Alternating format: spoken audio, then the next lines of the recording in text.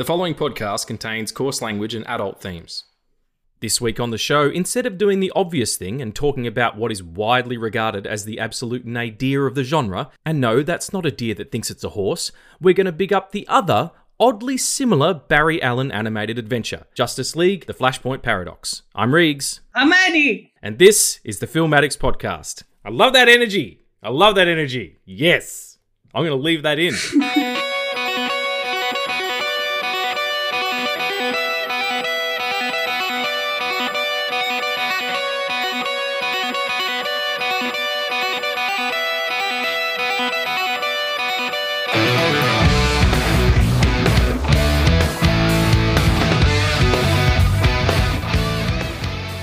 Hey folks, and welcome back to the Film Addicts podcast. I'm here with Addy. How you doing, my main man? I am doing good. Doing good. It's been a little while between sits. No, we don't come out on a weekly schedule, and I'm sorry for that. But you know, that's part of our. We're negging you. We're negging our entire audience. We're gaslighting our audience. What's been going on, man? It's been a minute. It's all of it has been okay. Yeah.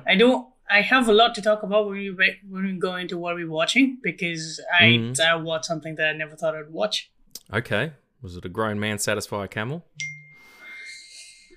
Your phone went off.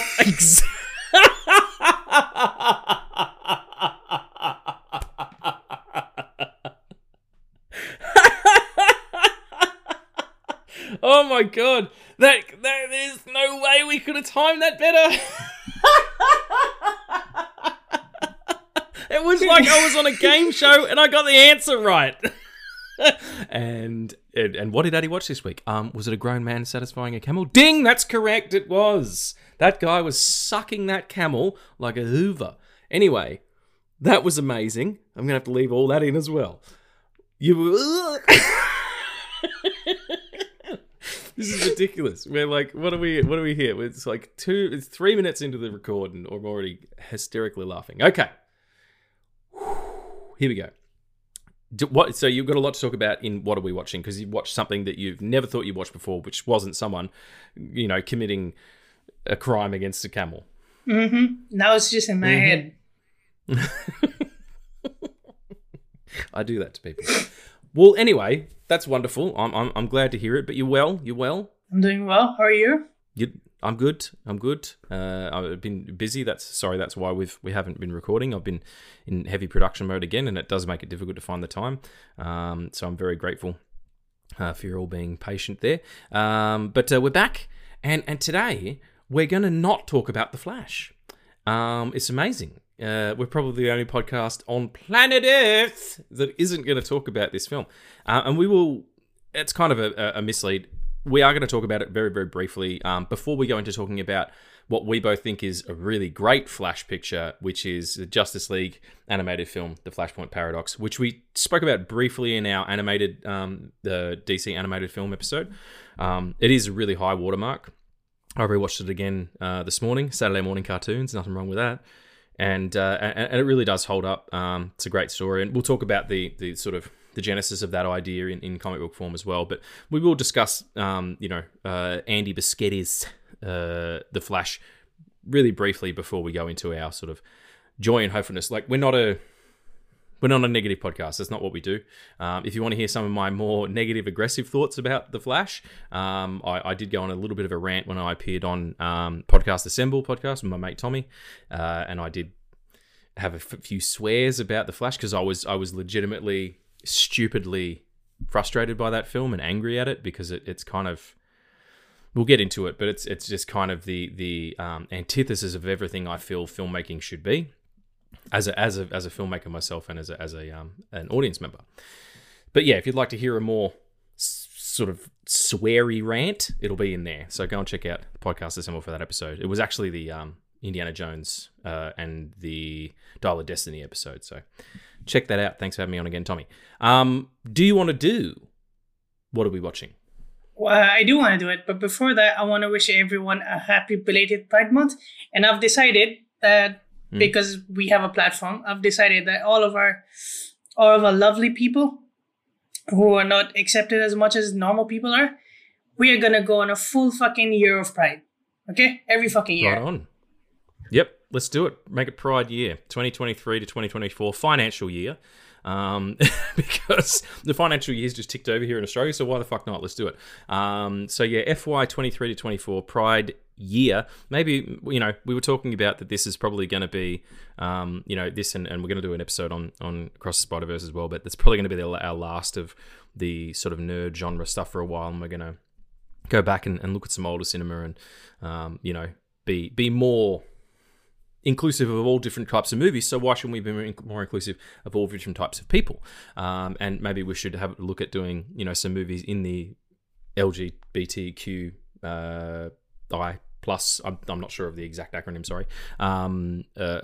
More in that vein, that stuff that's out there, specifically targeted at that community. So come on with it. So before we, I shouldn't have said come on with it. That's delete. I'm not going to delete. I'm going to leave it in. It's transparency, like I said. Well, if you've got any ideas, actually, if you're out there in the comments and there's something that you would like to have us watch for our official Pride year, or something that's even Pride adjacent, movie, TV, whatever, just hit us up and let us know. But yeah, do you want to do what we're watching? Let's do what are we watching. Are you ready? What are we watching?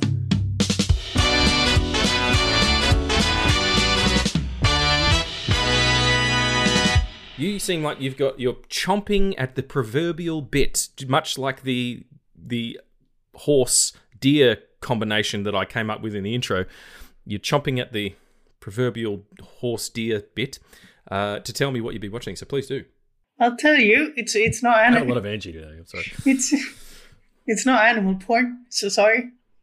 I watched The Lord of the Rings, The Fellowship of the Rings in theater. You did, yeah. How was it? It was life-changing. It's weird that it's a film that I watched so many times, and yeah, it was life-changing. I totally get that. Seeing it in a cinema is a different experience, man. Absolutely.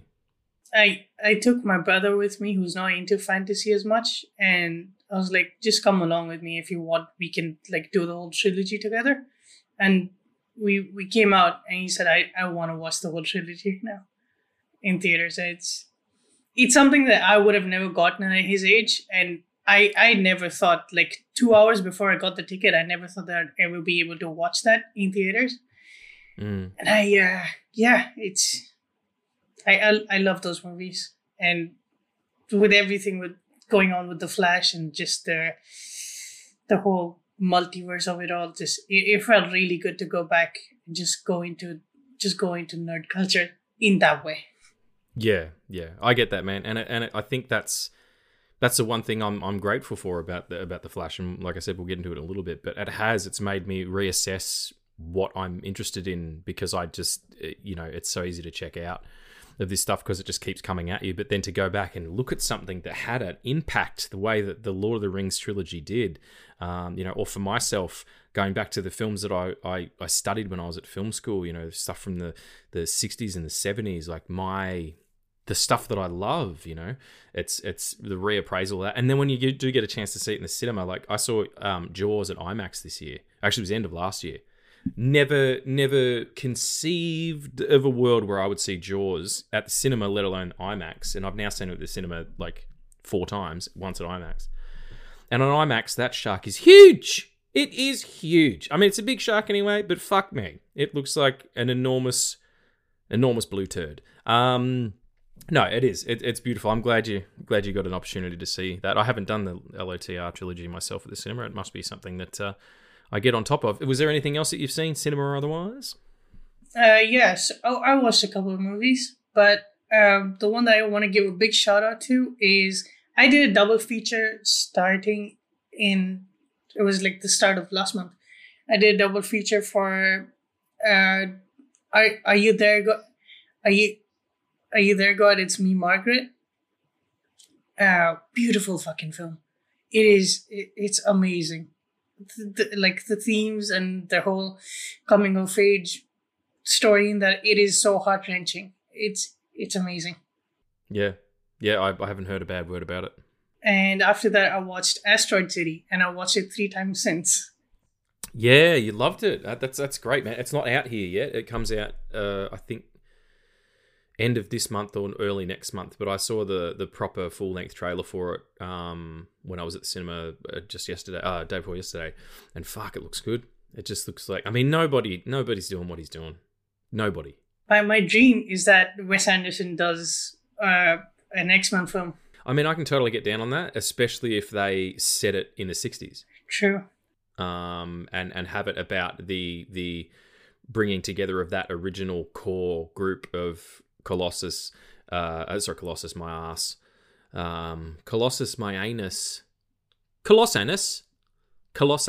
Anyway, fucking hell, what am I talking about? Cyclops, Jean Grey, Iceman, before he had a face, like the original Iceman just looked like a snowman. It was hysterical. The Big Beast before he was blue. Who else within that original crew? Was that it? I'm thinking I'm missing someone. And Professor Xavier, obviously. Yeah. Emma Frost was in there? Or no? No, not the original. Angel. Angel. Yeah, that was the other one. So like, and the 60s costumes, like, yeah, that'd be pretty cool. I did see a horribly rendered AI version of a Spider-Man trailer with, yeah, you didn't watch it? Nope. No. It's fucking insane that AI's got like it was last month that all those Wes Anderson style pictures were going around, like being viral and shit, and I hated that because you can't quantify Wes Anderson style.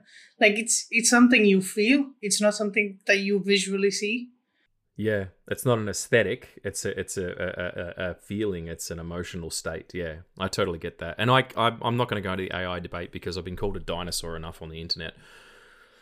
It all looks like shit. It all looks fake, and I have no. I saw a thing online the other day, and someone was calling themselves an AI artist. That's an oxymoron. That's like being a tall jockey. It doesn't exist. So, you know, for people out there who use it to make their work better, or, you know, a person I know, his argument was that if it helps me do my job faster, I can take on more jobs. You know, that I kind of understand, but, you know, this default setting thing is gonna ruin us. But I'll use my own intelligence. Cheers. What else is that? Was that all you've been watching? What was the other thing? You said you did a double bill.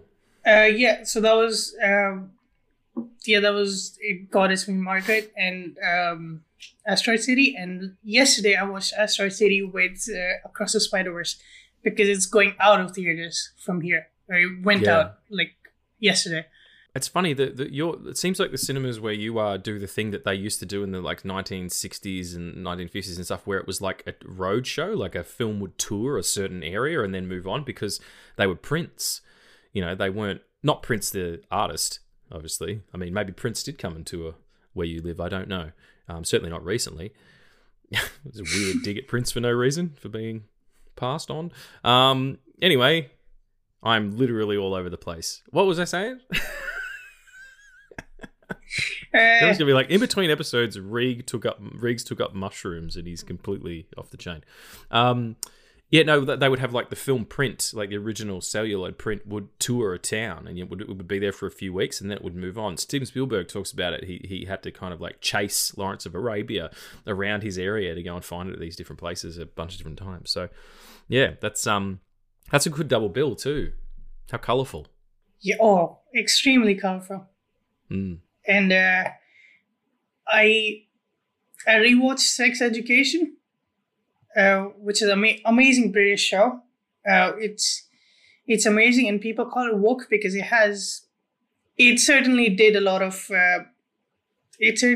of people of color, and a lot of people in the LGBTQI plus community represented in a way that wasn't represented before. Like, these are high school students, and you know, the message is that your sexual identity matters, and what you feel as a person also matters. And yeah, but that's a totally different. It's a beautiful show. I do recommend people watch it, and it's coming over this last season in September. Yeah, I saw the ad. I saw the post saying that it was going to be ending, and I think it's LGBTQIA. I'm pretty sure that's it. If I'm wrong, please correct me in the comments because I would like to be informed. Yeah, awesome. Again, that's another show I haven't heard a bad word about. I've got friends who watch it, and my sister-in-laws watch it, and they're just, yeah, they love it. Fantastic. Well, I've only got two things really quickly I want to talk about. One, I went and saw the National Theatre Live encore screening of the original stage production of Fleabag with Phoebe Waller-Bridge. Outstanding. What a powerhouse performance. What an incredibly articulate and intelligent person she is. What an amazing writer and performer. I was blown away. I haven't seen a stage performance that strong, like a solo stage performance, since Rowan Atkinson Live in the early 90s. And his was all comedy. There was no real drama to it at all, but it was often him on a stage, in just a costume with maybe a prop or two, and that was it. If you get an opportunity, have a look at some of that on YouTube. But yeah, the Fleabag in that original form is really interesting, and then watching the TV show and seeing how it translates. And the other thing I'll talk about really quickly, and if you want to hear my longer sort of talk on this as well, you can go to the Podcast Assemble episode where I talked about Dial of Destiny. But Indiana Jones 5, I know it's doing really badly and people don't like it, and there's all the CG at the start making him younger and then CGing him onto a horse, and there's a lot of stuff. There's a lot of clumsy editing. There's a lot of clumsy CG trying to get you to forget the fact that Harrison Ford is only in about 60% of his scenes because the dude is 488 years old. Like, he is 910. Like, he's older than some hobbits and some elvish people and all that stuff. Like, he, I don't know if you know, he was Aragorn's primary school teacher. So, because in the extended version, don't they talk about Aragorn he was gifted youth by the elves, so he's much older than he actually is? He's a descendant from the Númenórean people. So the Númenórean people were gifted Númenor as a kingdom by the elves. And right, and that keeps him young somehow? Yeah. Or is it because he spent so much time in Elfland, I nearly said then? What a fucking idiot. Oh my god. Yeah, in Elverton. Elvington. What the fuck is it? Disseldor. Ulflador. What is it? Help! Help! Help! Let's just sit there. It's Rivendell. Rivendell. Duffendor. What the fuck is that? That sounds like a nightclub where you go and listen to really hard drum and bass music. Yeah. And he's younger. How did we get to this? I was talking about Harrison Ford being old. Anyway, yes, there is a lot wrong with that movie on a movie level, but fuck, man, it's indie. I love it. I've seen it 3 times at the cinema. He's back, and Indiana Jones is my favorite film character, my favorite film hero. He's so vulnerable and haphazardly a hero, and Harrison Ford plays him so beautifully, and there is so much drama in those movies. It's a real story with real characters. I can forgive all the CG in a film like that because I know at its heart it's trying to do something, whereas the film we're about to talk about didn't feel like it was doing anything. But the thing that really got me about Indy, not only is Phoebe Waller-Bridge great as well, getting a lot of her in my month, but there is a particular scene. If you haven't seen Dial of Destiny, don't listen to this next. Like, skip forward a few minutes because I'm going to ruin something. But I need to talk about it. I haven't seen it. You haven't seen it? We're not going to matter to you anyway, because you're not a fan of these films. I'm a huge fan of these films, like even the bad ones. And there's only really one other bad one. I like Temple of Doom. I know that it's culturally super insensitive, but it is a really well constructed film. There's a scene on a boat where they're traveling to go and find part of the Dial of Destiny, and they're talking about time travel and the myth of time travel. And Phoebe Waller-Bridge's character, Helena, asks her godfather, Indiana Jones, what would you do if you could travel back in time? Go and check in on Cleopatra, see what she's up to, wink, wink, nudge, nudge. And he says very solemnly, I would stop my son from enlisting. Now, if you remember, Indiana Jones' son is Shia LaBeouf's character in Kingdom of the Crystal Skull, which is set 10 years before this or something like that, or maybe a little bit more. And he, universally hated character.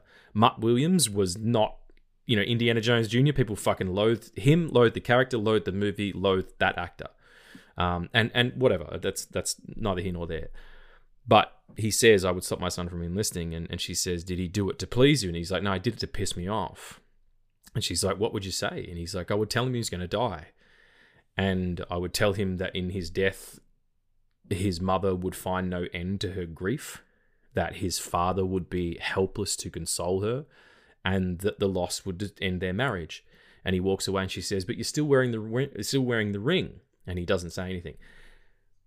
What a powerful moment. A dramatic moment. Harrison Ford plays it pitch perfectly. He really hits those emotional moments of thinking about not only the loss of his son, but then the degradation of his entire life because of it, the life that he had in his partner. And he's a much more, he's not the cocky adventurer. He's not the James Bond, that he was at the beginning of Temple of Doom, which is canonically the first one, where he's doing back alley deals with the Chinese mafia, all suited up and, stealing diamonds, fortune and glory. He has seen his life, charting the course of his life, and seen it devolve and lose people around him because of these wants and desires, and his son being that adventurous and thinking that war is an adventure when it probably really isn't. And all it was two really great actors with a really, really good piece of script material.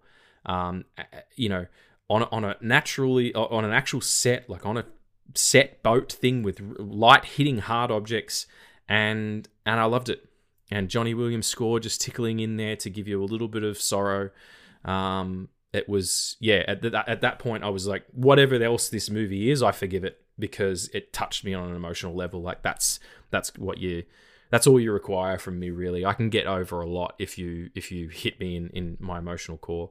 Give it a chance. Don't listen to the reviews. Don't listen to the box office, all that kind of shit. It's all fucking noise, everybody. It's an avalanche of horse shit. You go to the cinema and you sit down and you make up your own mind. And that goes for The Flash too.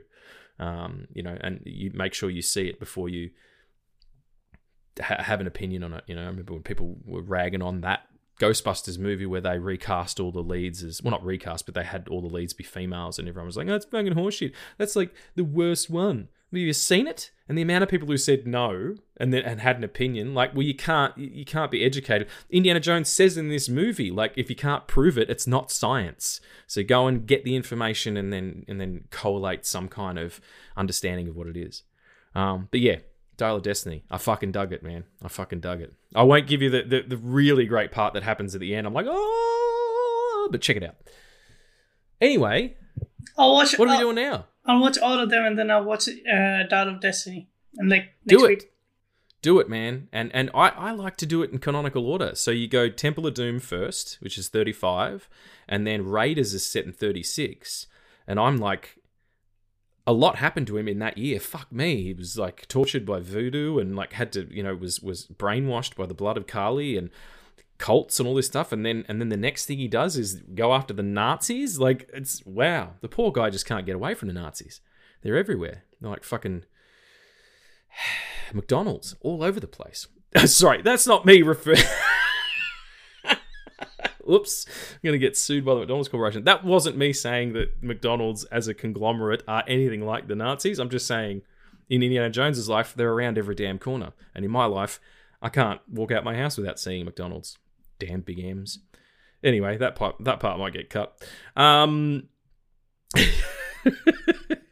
you want to do some nerd news, my buddy? Let's do some nerd news.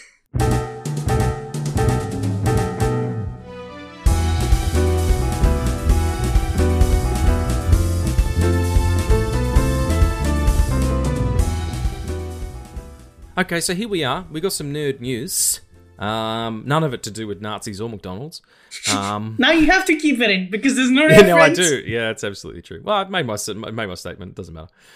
Okay, just a couple of quick things. Cinematographer Greg Fraser, who's a Melbourne boy, actually, Academy Award-winning DOP from Dune, is officially set to return for The Batman Part 2, which is great because I think almost 50% of the reason that movie works is how it's shot. Just a remarkable remarkable thing. It was revealed on Team Deakins, which is Roger Deakins and his wife's podcast. They interviewed director Matt Reeves, and he confirmed that Greg Fraser is coming back. Greg Fraser's other credits do include, The Batman, Dune from 2021, and Rogue One. I'm excited. I'm excited for Dune 2 as well. We haven't spoken about that. The trailer came out, and the entire world collectively orgasmed at the same time. And then they announced it's going to be a trilogy. It was fucking weird because I watched the trailer and I went on a whole rant on my stories saying that the amount of things that I know and the amount of things that they've just shown in the trailer, it seems that way that they've given Denny Villeneuve his fucking trilogy. And it was literally 21 hours after that they announced that it's a trilogy, and I was so happy. It's fantastic. Like what great foresight. You know, it has to be a great product. Someone's seen something and they've gone, "Yep, this is it. This is the one that's going to win him his Academy Award." Denis Villeneuve, who is one of the most interesting directors working today. So I'm excited. I'm excited for whatever he gets going with that. This one's interesting. I only found this out this morning, and the date is the Saturday, the 8th of July, where I am anyway. Jennifer Garner. You know Jennifer Garner? She's you don't want to say she's Ben Affleck's ex-wife, because that's not true. She had a fantastic career before him. She was in Alias, bunch of other ones. You know, it's 13 going on 30. Ghosts of Girlfriends Past. I'm not reading these either. I'm coming up with them off the top of my head. And one of the other things she was Elektra in not only I think it was 2003's Daredevil picture directed by Mark Johnson starring Ben Affleck. She also was in a spin-off movie. She is returning after nearly 20 years for Deadpool 3. Yeah. It's multiverse! And I hope... Sorry, go ahead. Yeah, it's the whole Deadpool kills the Marvel multiverse again. Yeah, well, I mean, that's adaptation. I'm kind of into it because this multiverse stuff is just becoming all we're seeing now, because I think off the back of No Way Home doing so well, everyone's like, oh, well, that's where the new is. And it's kind of crippling storytelling. It's crippling narrative at the moment. But if Deadpool comes and does it in a funny way, in a way that's poking fun at itself, I'm kind of keen on that. And I believe this also gives credence to the rumor I heard that Ben Affleck will be returning as the Daredevils. And I kind of dig that movie. The director's cut of it, at least, is pretty great. It's so stuck in its time. Like, it's so early 2000s. It's new metal and lots of whip pans and some shitty CG. But Ben Affleck's great, and Joey Pants is in it. Colin Farrell literally eating the scenery, playing Bullseye, and the wonderful Michael Clarke Duncan as Kingpin. Like, that's a pretty fucking good cast, you know. So yeah, I'm down for whatever that is, whatever Deadpool is. They've released some pictures too of him and Hugh Jackman on set. They finished shooting pretty soon. This next one's interesting, and I only bring it up because I've got a theory about this, and let's see if you come in line with my theory. Barbie, Greta Gerwig's Barbie, that she wrote with Noah Baumbach, her partner, starring the wonderful Margot Robbie and one of the Ryans, the Goz, is projected to earn twice as much as Christopher Nolan's Oppenheimer during their opening box office weekend. Now, these films open within a day of each other, if I'm not mistaken, or it might even be on the same day. It's the same day. Same day. And that's fine. Okay, people think Barbie's going to get more. You're probably right. It's got a broader audience, you know, in terms of time, in terms of people, in terms of, cultural stuff, in terms of, sexual identity, just in terms of age as well. Do you want to hear my theory about this? Go on, man.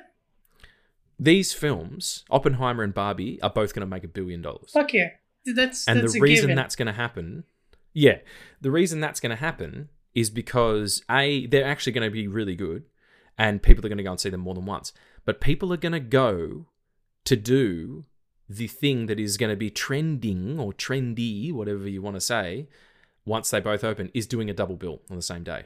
Yep. And people are going to do that because they want to put it on social media that they did that. And whatever the fuck, man, if that gets people back to the cinema and puts bums in seats and gets tickets, handed over at IMAX for Christopher Nolan to continue, charting the course of being... There's no CG in Oppenheimer. It's a completely practical film shot with IMAX cameras, 70mm, 60mm, Super 35, whatever it is. There's a rumor that the people who go in to watch that film won't come out because it's an actual fucking bomb at the end. That's a pretty huge flex to murder your entire audience and whoever else is around them for hundreds of thousands of miles. That's a bit of a flex. But yeah, that's all I care about is like, yes, people go and see a double bill. Do it twice in one day. I do that all the fucking time. Go and have a great day and put it on social media and laugh with your friends. And, I heard a girl talking about it the other day. She was like, oh, we'll go and see that and then we'll see Oppenheimer at night. And they're like, why would we do that? Because it's a more grown-up film. And they were talking about fucking tweens. They would have been 16, 17 max. It's beautiful. Go to the cinema, people. It is church. It is such a beautiful place of escape. It can't be denied. So, fuck it. If Barbie makes more money, it doesn't matter. It absolutely doesn't matter. It's kind of weird that they're both like competing against each other because they both have the theme of existential crisis. Like Barbie is a much more adult film than the trailers put on. I saw the most recent trailer for it before Fleabag the other night, and it's legit. Like it's real drama going on. Yeah. She goes to the real world and has to deal with real shit. And I trust Greta Gerwig. I think she's one of the most talented filmmakers working today. Not just female filmmakers. She's just a filmmaker. And has done some beautiful work in the past. Little Women was exceptional. I'm all my faith. I probably won't go and see it, the same day as Oppenheimer because they open on a day that I happen to be shooting. So I'm like, fuck me. So I can't do the double. Maybe I'll wait a little bit. We'll see. You can do a double with like whenever because they're both be on the same kind of on the same track, right? Yeah. I just sort of more meant going on the opening day. I can't do that. All my filmmaking, my film club buddies. JP is one of those. They're going to see it at IMAX, Oppenheimer, but I'm unfortunately busy. But I'll get there. Next, this is the one. This is the one that we'll be talk about, and as mixed feelings. And we know that we're a little bit late, but we always are because fuck it, we do this for fun, not for clicks. David Cornsweet, who should change his name. Maybe it's Corin Sweat. I don't know. Anyway, this beautifully handsome dude who I last saw in a really fantastic TV series called We Own the Night with John Bernthal about corruption in the Baltimore Police Department. Spectacular in that. He was also really good in Hollywood. But anyway, regardless of that, David Cornsweet and Rachel Brosnan of Mrs. Maisel fame have been cast as, respectively, Clark Kent / Superman and Lois Lane in James Gunn's Superman Legacy, which I believe is set to come out in 2025. How do you feel about this?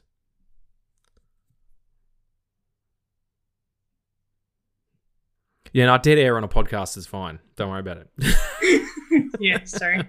It's totally fine. I don't feel anything. Don't feel anything? That's totally cool, I'm excited to see Rachel Brosnan's Lois Lane because it feels like she has the vibe down, and it's just it starts where Man of Steel left off. That's all I'm gonna say. Sure. With Clark getting a job at the Daily Planet and figuring out a way,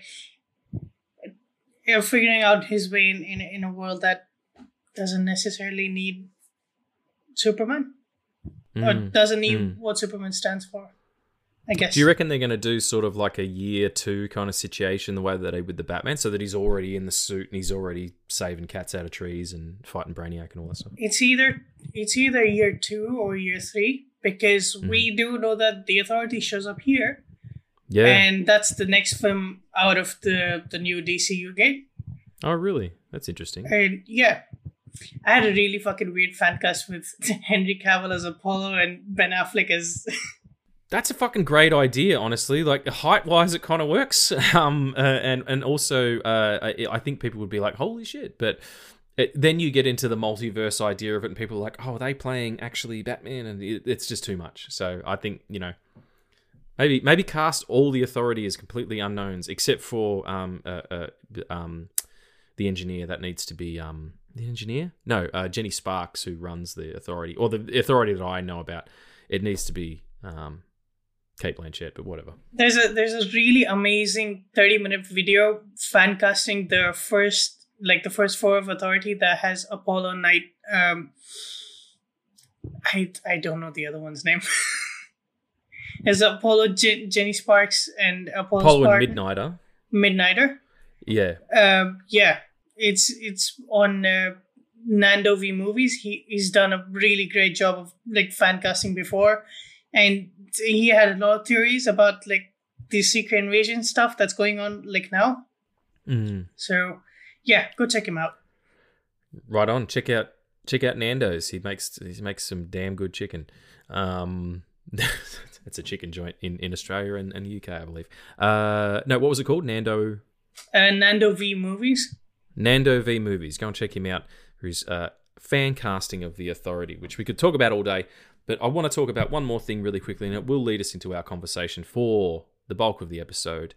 The Flash from 2023. Andy Muschietti, The Flash, starring Ezra Miller and a bunch of other folks, is currently expected to lose Warner Brothers over $200 million, which makes it the biggest box office flop. And I hate using that term, but that's what it says in the article I'm reading, for a comic book movie of all time. It saw a 72% drop in its second week at the box office, which is absolutely catastrophic if you're talking about numbers. Even Ant-Man and the Wasp was... Ant-Man Quantumania was only 63 or something like that. So it's a pretty big thing, and I can't help but feel like there's a lot... That has a lot to do with the... Like, I thought people would go ironically. Be like, let's go see this fucking Flash movie, it's gonna suck. And there probably is a few people who have done that. But I went in, well, let's get into it. Yeah. I went to the premiere. I got invited by my friend Cable from the Sequel Suck podcast. Thanks very much, Cable. Appreciate you. And I went with Alex, my camera assistant, and we had a good old time, at the cinemas, hanging out and having a good time and having some free popcorn and watching a movie that no one else has seen yet. I don't like the movie. I feel like if you do, that's beautiful. Not you personally, Addy. I mean, people out there. If you like The Flash, if you went and saw it, you think it's the best movie ever made. I'm so happy for you. That's the best thing. And don't let anybody talk you out of it either. But it is so modern in its thinking. It is removed from time. I don't understand its aesthetic decisions. I don't understand its story decisions. I don't understand the insistence on like using this character in the form that he's being used in.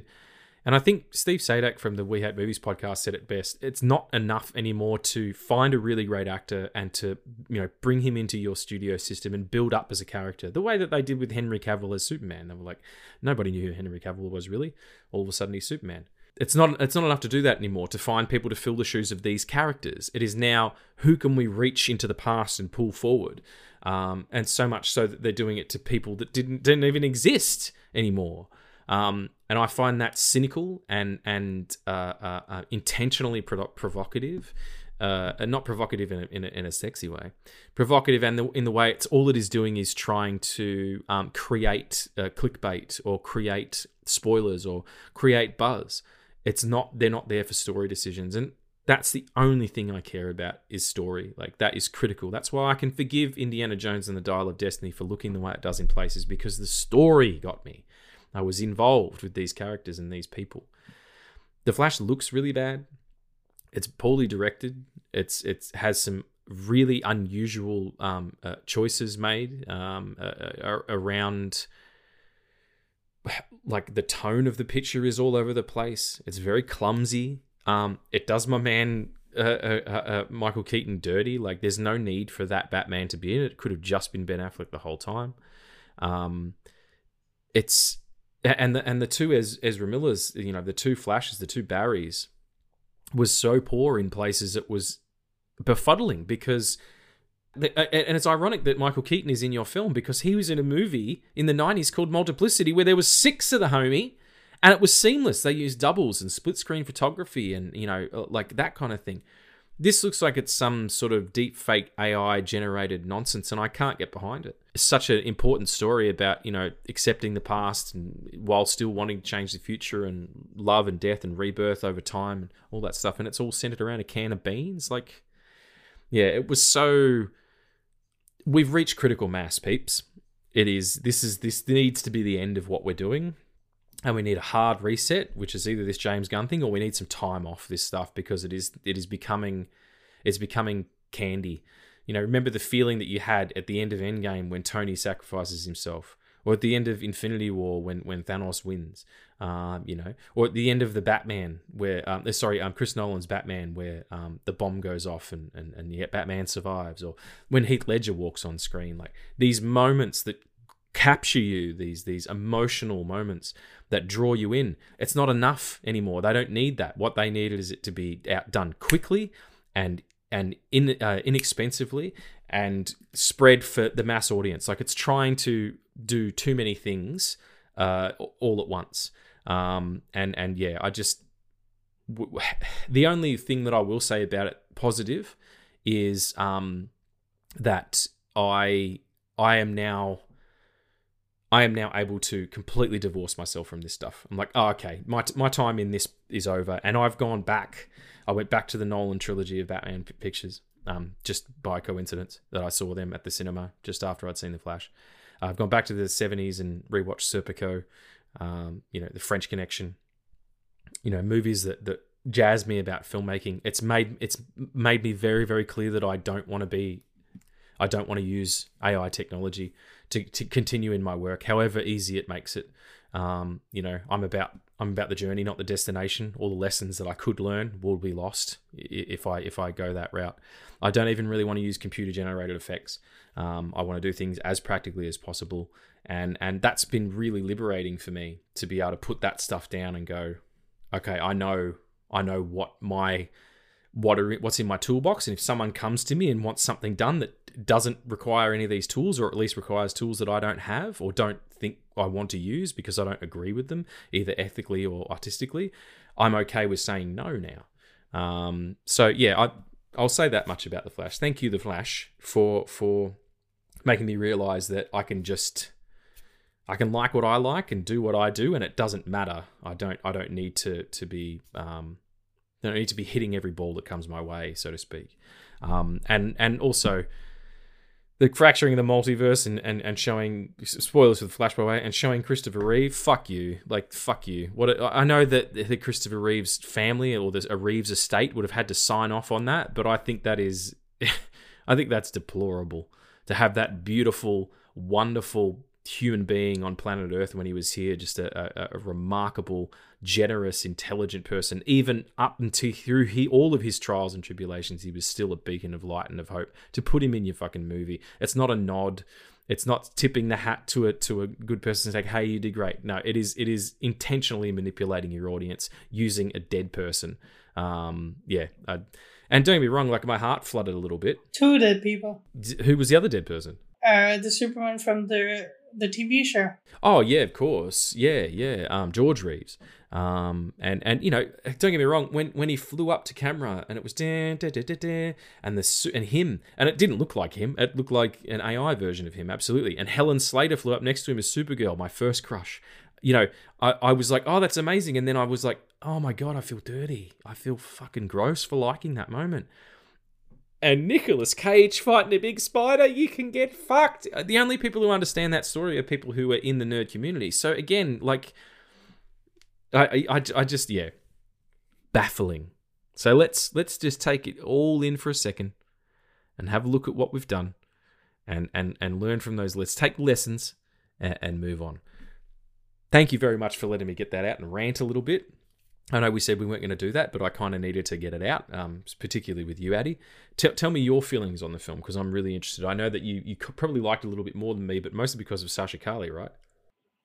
If you go to my Letterboxd, where I've given it a 1 star, and that 1 star represents the 1 star is just for Sasha Calle, because as a character who is so powerful as Supergirl, and as an actor who only had almost 10 lines in that film, she was the best part of that film.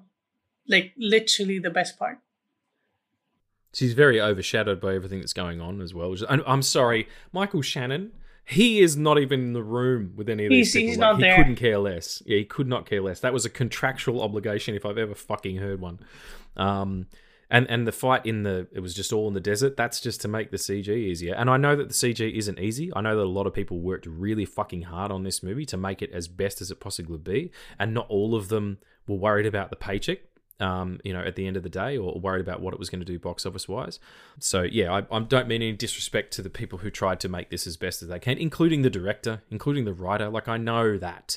I just feel like the top level thinking of this is starting to become manufactured. The fact that we had so many people, so many big people, and even James Gunn say this is the best superhero film ever made, the same year that he made one of the best Marvel movies to ever exist.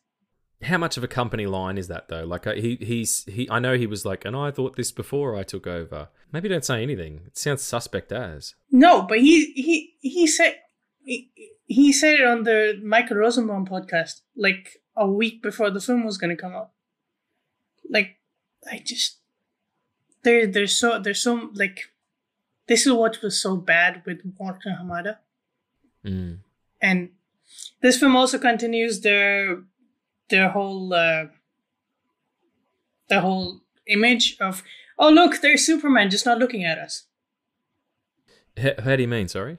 There was a scene where Superman gonna help the Flash in the beginning, because he was in some place working on like a tsunami or a tornado and helping people, and there was a shot of him on a news channel where he was lasering something. It was just him. I don't even remember that. So, like, it tells you how much of an impact it made. It was cool to see Affleck in it for a minute. Not so much even as Batman. I think he was quite a good Bruce Wayne. Like, I always gear that way. Like, if you're a good Bruce Wayne, you're probably going to be a pretty decent Batman as well. And I kind of like the blue costume. But it was all... Nothing was there. Like, it was so artificial. And I don't mean... like artificial intelligence, I just mean it was all so created in CG. And I know you need CGs to make these films, like they're too big to do it otherwise. But I think there's some choices that you could probably make there that might be maybe not as cost effective, but certainly as time effective, and at least have some gravity, some weight. This I don't know. I kind of want to talk about it, but I also don't, because this film was released on the same date that Man of Steel was released, only 10 years before. Is that right? Okay, holy shit. And it's a colossal fucking disrespect to whatever it was that Man of Steel started. It is... There were two things that I wanted from this film, was because people were like, oh shit, Michael Keaton's going to be Thomas Wayne. That was not the case, because he was signed on as Bruce Wayne. He was going to be Bruce Wayne.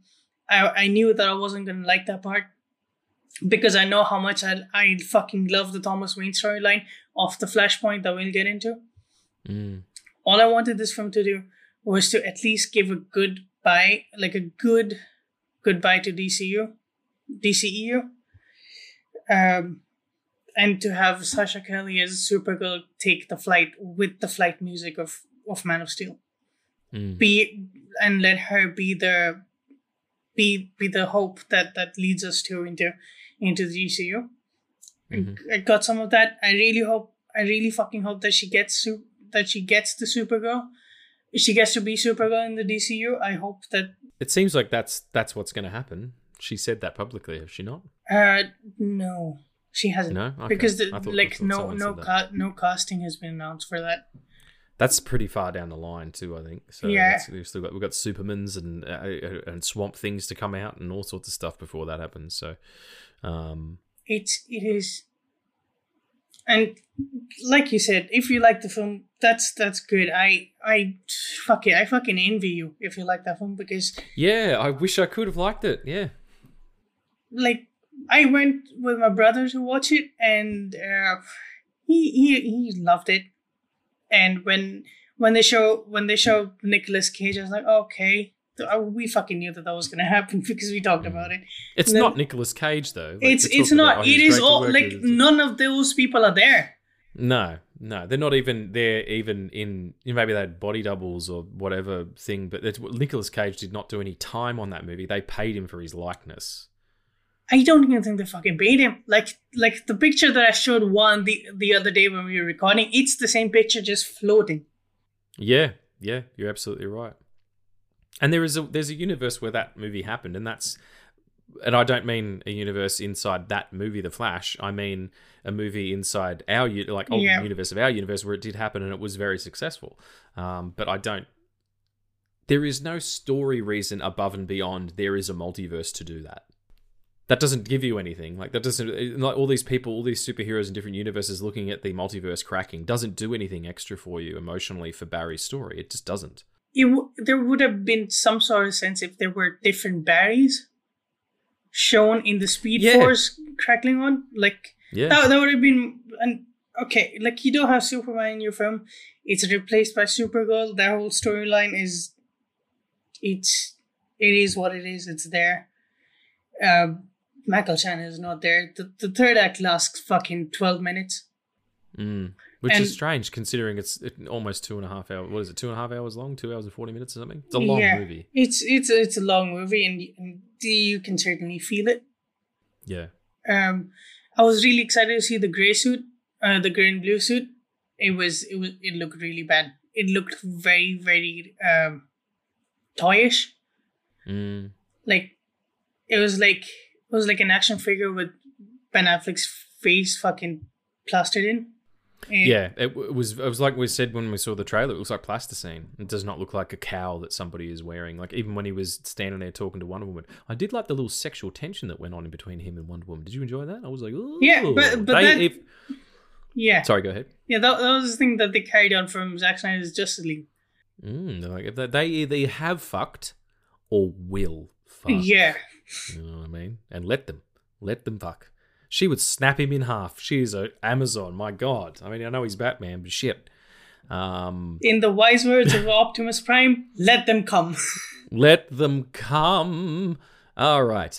The last thing I just want to say as well is, you're talking about why is it two Ezra Millers? Why isn't it Ezra Miller and the young kid who plays the Flash in the TV series or someone else? It doesn't matter. It fucking can be lots of different people and just be a different Barry Allen. Why the fuck is spoilers for the Flash if you haven't seen it. This is the tag at the end. So you ready? Have you stopped listening? Because I'm about to spoil it. Here we go. George Clooney turning up at the end of that movie when he gets back as Bruce Wayne, it doesn't even make fucking sense because canonically he is the same Batman that Michael Keaton is. He was just recast. It's not a different universe.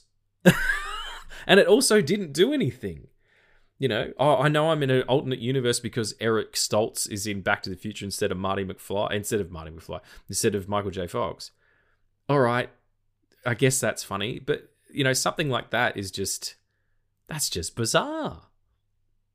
And who the fuck is this guy? That's just a joke. It's just a joke. And I know that it wanted to be a comedy really badly, but you can't be a comedy and talk about, the murder of your mother. You can't. You can't be all the way comedy. You got to play that. You got to play that James Gunn fiddle of being tragic and funny at the same time. The way that he does so beautifully in the Guardians pictures. Andy Bichetti doesn't have the deft hand for that, or the screenwriter doesn't. I don't know.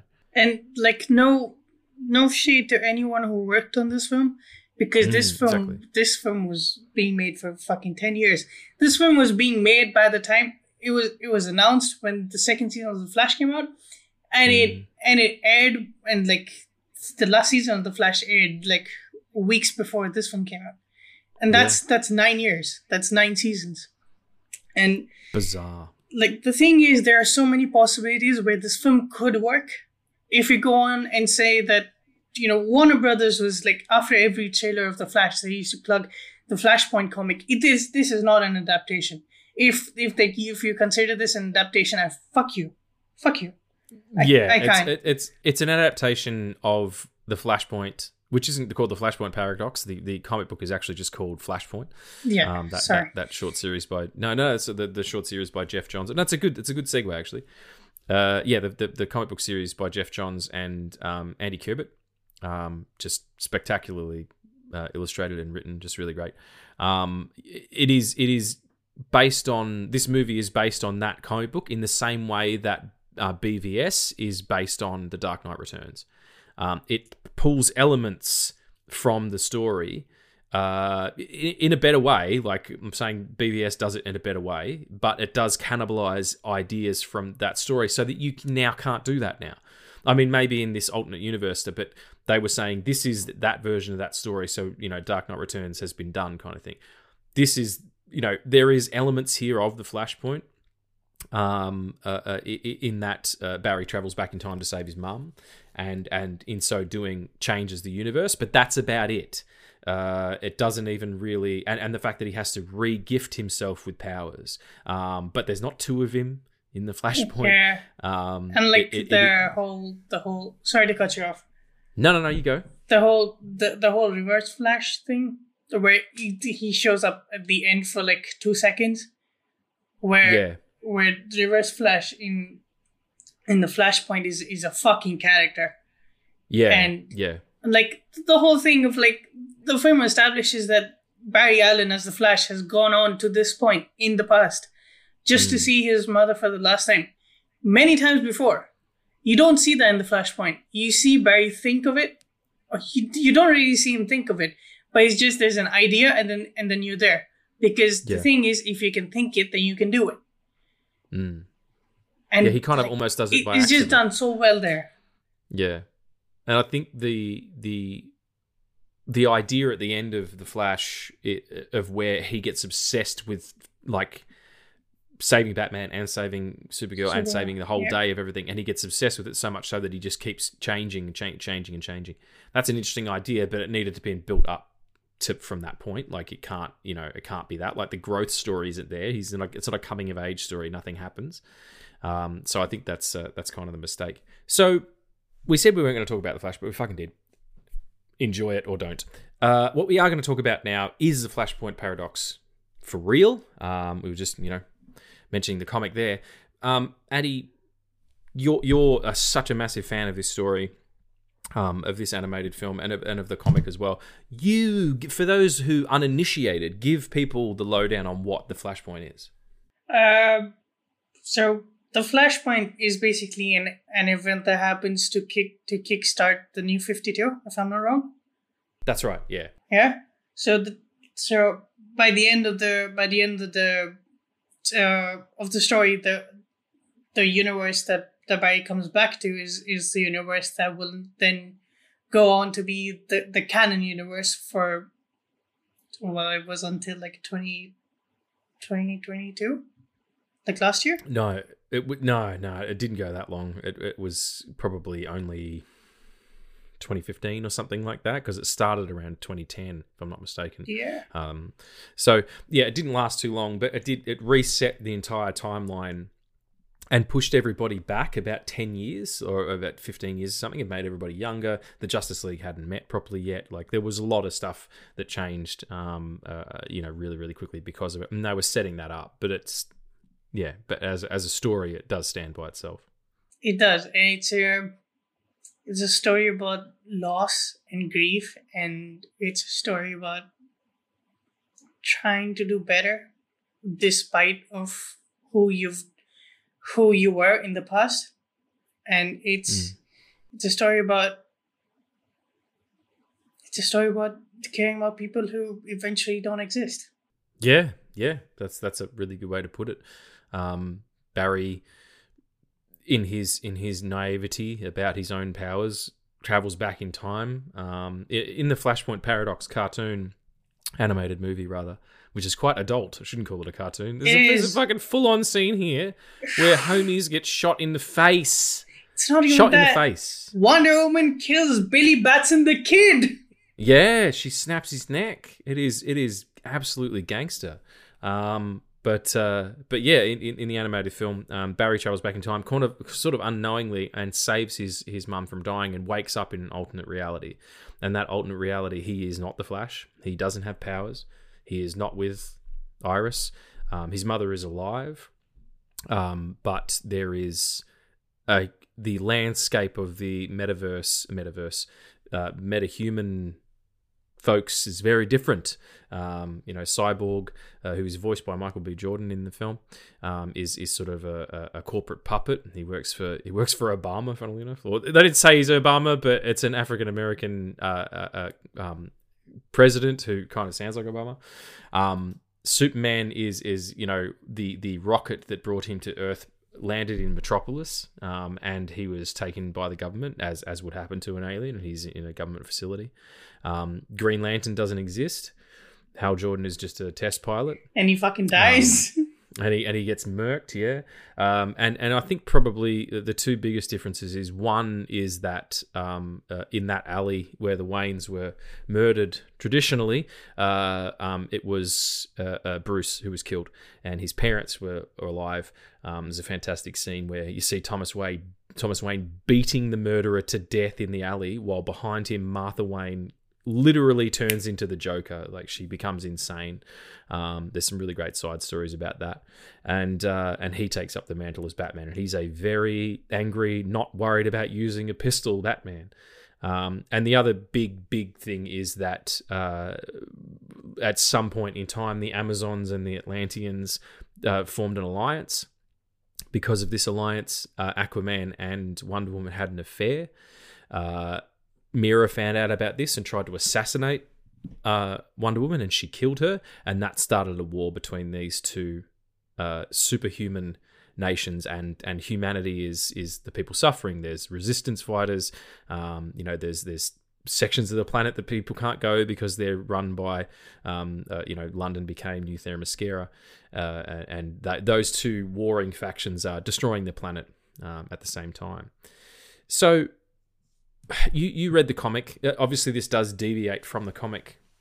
What I think it does really well, though, is set up some roles that you don't see in the book. Do you remember who's in the book kind of exclusively? Because I don't think Grifter's in there. Is it Atom Man who they use at the end to do the atomic thing? It is in the book as well. I think the entirety of the last act with the Amazons and the Atlanteans fighting, I think most of that is just is in the film and not in the book. Yep. Thanks to you, I can actually just fucking pull the book up. Yeah. When Addie and I first became friends before we started the podcast, it's really hard to get comics where you are, if I'm not mistaken, or certain stuff. There it is. So I just sent him a bunch of really good stuff, like was it Flashpoint, Kingdom Come? What else was there? There's Flashpoint, Kingdom Come, and Crisis. That's right. Yeah, Crisis on Infinite Earth. Yeah, Marv Wolfman and George Perez. If you're going to be a DC fan, you got to start at those three books more than anything. So, yeah. Bless you, sir. He's got the comic book in his hands. I will just say quickly, just so we can give some props to... excuse me. I'm so excited to be talking about this. It's so much fun. Having such a great time, everybody. Thank you for being involved. So directed by Jay Olivia, who was a storyboard artist. Almost exclusively. He has been a director. I've seen him interviewed about things. He, in his career working for DC, at least, in their animated films, he has directed Green Lantern Emerald Knights, some episodes of Young Justice, the Dark Knight Returns animated films Part 1 and 2, the Flashpoint Paradox, what else here? Justice League War, Batman Assault on Arkham, Batman v Robin, Batman Bad Blood, Justice League Dark, which is still my favorite. Yes. And he also directed a couple of episodes of Treese, which is like an anime type show on Netflix. But as I said, he was more known for being a storyboard artist. And if you don't know what a storyboard artist is, it's basically like a graphic artist who draws a movie so that a director knows what they're shooting. He was a storyboard artist on, check this out, Zack Snyder's Justice League, Scoob, The Addams Family, Love, Death and Robots, Titans, Big Hero 6, Justice League Action, Justice League, Thor Ragnarok, The Deuce, Spider-Man Homecoming, Mike Tyson Mysteries, which is hysterical, Wonder Woman, Batman Killing Joke, Batman v Superman Dawn of Justice, The Flash, Deadpool, The Last Witch Hunter, Ant-Man, oh my god, SpongeBob the Movie, 300, fucking Man of Steel, like... This kid has just got the bona fide kid. He's probably 68 years old. I have no idea. He's got the bona fides as a person who knows how to tell a story in pictures. So, fantastic work there. And geez, what a cast. You've got, Thomas C. Howell as Professor Zoom, Michael B. Jordan as Cyborg. There's a couple of people, Kevin McKidd as Batman, Thomas Wayne, Justin Chambers as The Flash. Who else we got here? Kevin Conroy comes in as Batman in the other universe there. Sam Daly plays Superman, he was the voice of Superman in the original TV series. Dana Delaney.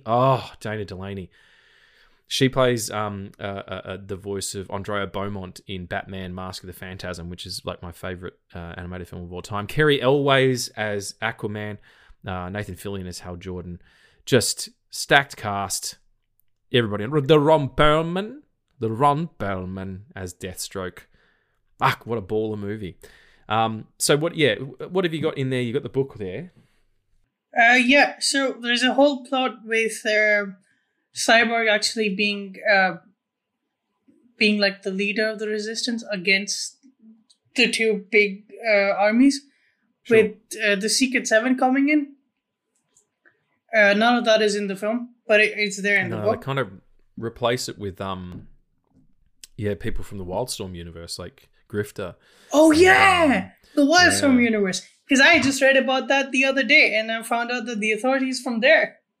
Yeah, it was the universe that kind of was adjacent to Image that Jim Lee created, and it started with Wildcats, which was like covert action teams or something like that in the 90s when he moved from Marvel, and Grifter is a character from that. It's kind of like a Wolverine style thing. The Demon Etrigan's in there as well. He's one of my favorite characters. So it does deviate from the book quite a lot, but it has some interesting new elements brought into it. What I fucking dig though, and maybe this is off-putting. I remember talking to Hugo about it. He's like, they all look a bit shit, these animated films. And this kind of started what would be the series of animated films, which only ended with Justice League Dark Apocalypse War. Yeah. And there's a very sweet epilogue with the Constantine short film where he goes to speak with Spectre. It's an epilogue about how this universe ended. Basically, it's amazing. Yeah, I watched it recently. It's like House of Mirrors or House of Mysteries. Yeah. And it's a bunch of little vignettes and in different styles as well, which is really cool. Like the Blue Beetle one's baller. But yeah, I'm a big fan of Constantine as a character, and it kind of ended there. And then they had the first one out the gate after that was Man of Tomorrow. Man of Tomorrow. That's the Tomorrowverse with the Supergirl film also coming out this week. This year, sorry, not this week. Yeah. There's some interesting stuff going on there, and hey, it's good to reinvent yourself. But it did have that kind of New 52 vibe for that entire period, and it shared a common house style or a common animation style. There is some stuff in there. Everyone's very tall and very thin. Yeah. The first time you see Superman in the Flashpoint Paradox film, his body is huge and his head is just so fucking tiny. Yeah, it's absolutely insane. And the same for the Flash is really massive. Yeah, and everybody, Aquaman and Thomas Wayne is drawn as being this huge hulking creature. Interesting, but it reminds me so much of a lot of that 90s anime that came out, like the stuff, all that Street Fighter stuff that they did. Oh yeah, in the early 90s and shit, the mid 90s, or Ninja Scroll, or obviously these films are animated, more expertly, but yeah, they kind of had that vibe about him. And I was watching it this morning with my coffee and just going, I feel like this is what I used to do when I was a teenager. But it was these animated these anime movies. It was the giant pecs era. Big pecs, big guns, big tits, as Kevin Smith would say in Chasing Amy. Yeah, that's kind of the vibe, and it does what it does really well, actually. And I'll see if you agree here. Historically, it's been difficult for them to depict super speed on screen. Would you agree?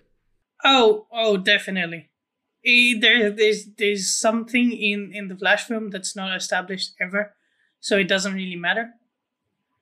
But yeah, the super speed is the only good super speed scene is the Quicksilver scene in Days of Future Past. Yeah, in the kitchen. And then the coda Apocalypse. of that in Apocalypse, where he goes through the house. Yeah, I completely agree. But that is depicting super speed at our speed, or sorry, at the speed of the speedster. Yep. And in places where that is done well, it's done very well. But then it's also done poorly. I'm more talking about when you see someone moving at super speed. Oh, yeah. I feel like, it always looks a bit strange. It maybe in animated form because there's a suspension of disbelief, stretches further because they're all drawings. But I feel like his movement, his fluidity, the streaking nature of him moving, like that final shot where he runs up the side of a building and you see the helicopter blade turning really slowly and he just drops his foot on the top of it and then goes off again onto the top of the next building. Like that, the way that is depicted is really interesting, as opposed to this strange speed skater kind of vibe that Ezra Miller had in the Flash picture. Yeah. There's not a lot of super speed in it, in like the whole continuity of these 13 films, which some of those 13 films are not even in the continuity. They're just that's true. They're just one-offs. But you're right. Like this started an era of animated films actually being taken seriously, because if I'm not wrong, this was the first one they did, and then it goes on to be Justice League Dark, which is where everyone meets, and it's Batman and Green Lantern being the central characters. Yeah, it was Justice League War. I think was the Justice League one, War, not Justice League Dark, and which was based on the New 52 Justice League, which was I think Jeff Johns again and Jim Lee, and you're absolutely right. It did start what would be chart the course of what this would end up being. It's interesting because adaptations are really difficult. I feel like DC does them quite well. They've done a lot of them, and I really, really want them to do an adaptation of what was it called? Oh, damn it. I've lost my train of thought. Before that, they were kind of singular. They didn't have a continuity. And I think that was new to people. And it was doing stuff that the movies can't do. Like, you can't shoot someone in the face in the Flash movie or in Superman or whatever, but you can fucking shoot someone in the face in this animated film because all the gloves are off. And I love that because that means the stakes are so high. You never know who, like Aquaman gets his arm literally blown off. The kid gets strangled to death. There's poor Grifter gets just turned into a goddamn pincushion with all these Amazonian arrows. I love high stakes. Yeah. And Batman just fucking murders Reverse Flash and gives him a headshot. Yeah, just straight up. And you see through the bullet hole, in through his brain, to Thomas Wayne standing behind him, nursing a gut wound of his own.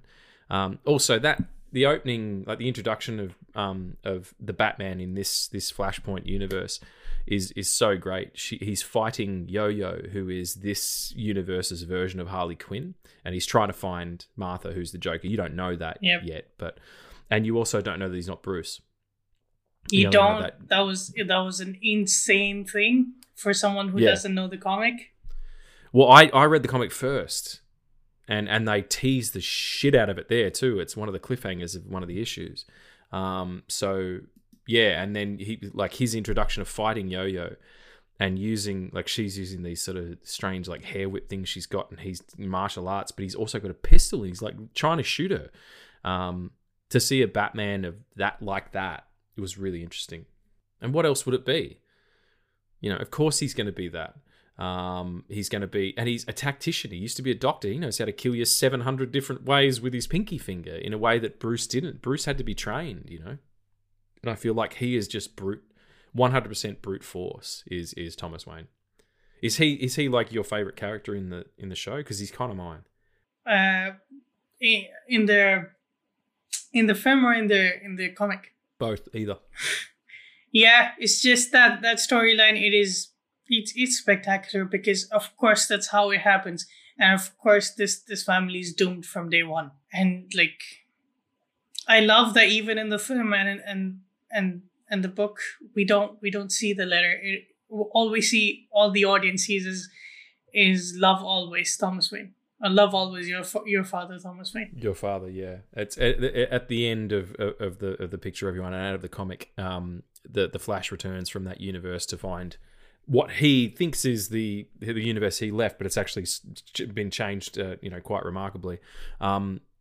The Thomas Wayne character, in the Flashpoint universe, gave him a note to give to Bruce, and that note, yeah, we don't get to see what that is, but it makes Bruce Wayne cry, and he says, "You're a hell of a messenger." Like, what a fucking. I'm talking about emotion here. There are a bunch of drawings being flipped together in a row really quick. And I feel more there than I felt for any, physical being on the screen in the actual movie. I often get into this debate where people say that this story is a Batman-centered story.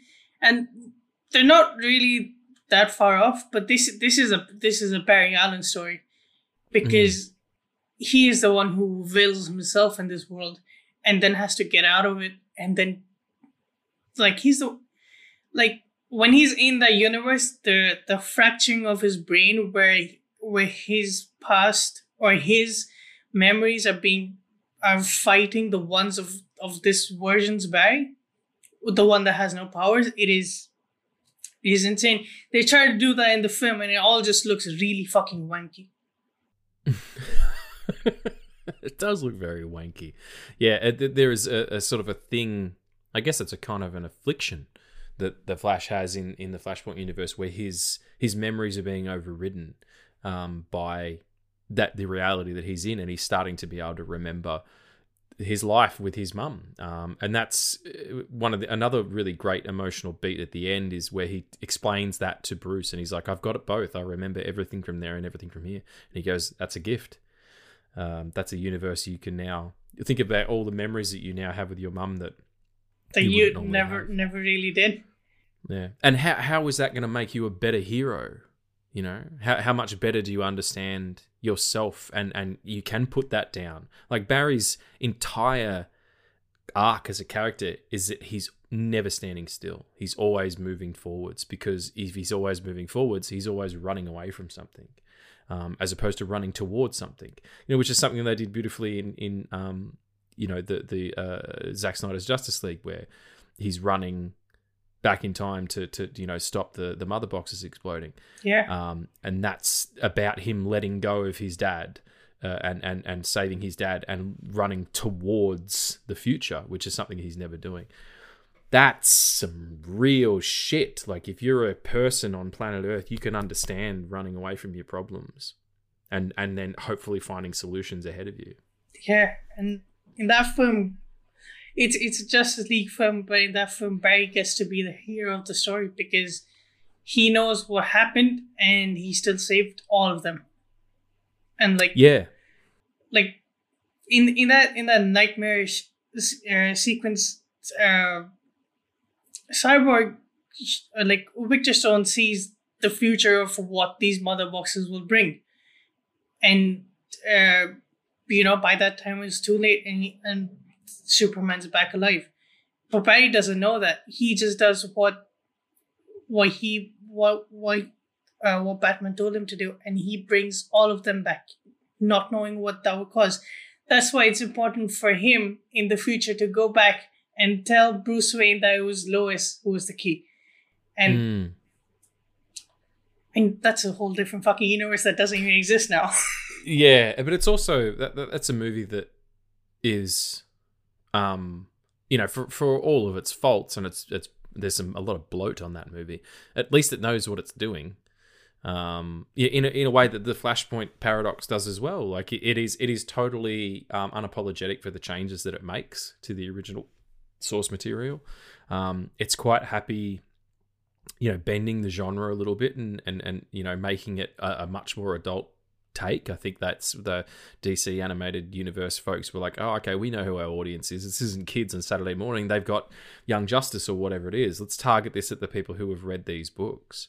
Yeah, I think it's only a matter of time before they kind of, the animated stuff's going to have to take a step up, I feel, because it always was kind of... Yeah. Those, direct to video, like, why can't these be in the cinema? I would have fucking loved to see Justice League Apocalypse War in theaters. Could you imagine? Do the double bill. You do the double bill, mate. You do Justice League Dark and Justice League Dark Apocalypse War. That's a good day. Oh, God. Justice League Dark is just fucking amazing because he sees the Tenants. The Tenants always fucking great. Yeah, and Dr. Fate and fucking the Demon Etrigan. That version, like, I love me a version of the universe that's different. I like seeing these characters play with a different time. Like Flashpoint Paradox, Superman ain't even really in it. He's like tangential to say the least. He's a sideline character and turns up at the end to whoop some ass, but not to save everybody. Yeah, and like. I don't think that this film had it on its shoulder that it has to build a universe, but it did it anyway, and it did it perfectly. I think because I don't know if you've seen like the last one where like it's all just shit and like the entire Justice League is killed in like one frame. Which one's this? I think this one is Justice League Dark Apocalypse War. This is the last one. Yeah. Yeah? Yeah, it's the entire, like, opening cold open of the opening cold open. That's a stupid thing to say. That's like saying I opened the fridge. The fridges are cold as well. The cold open of that film, the entire fucking... Did you knock before?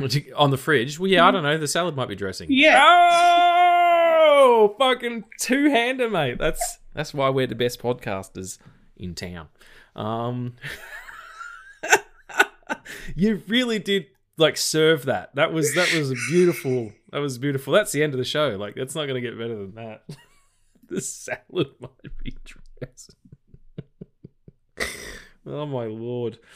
What the fuck were we talking about? DC, yeah, that's right.